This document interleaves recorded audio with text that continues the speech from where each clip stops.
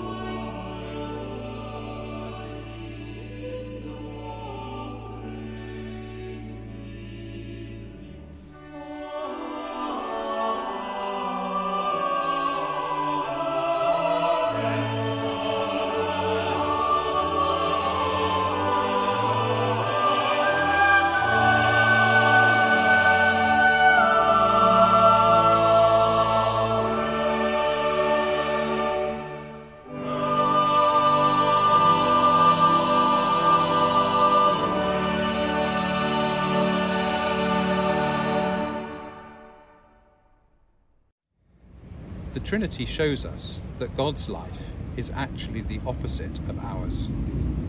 Our lives are about constantly trying to turn relationships into something more tangible, reliable, predictable, transferable. That's what laws, professions, and institutions do. But God's life is the complete opposite. God's life is constantly turning the tangible, the predictable, the reliable into fragile, fallible, fickle relationships. That's what we discover in Jesus. It's relationship all the way down. In Jesus, we discover God being with God and God being with us are all there is. Just relationship, nothing else. I tried to capture this in a hymn I wrote for my last Sunday at Duke University in 2012, entitled God's Companions.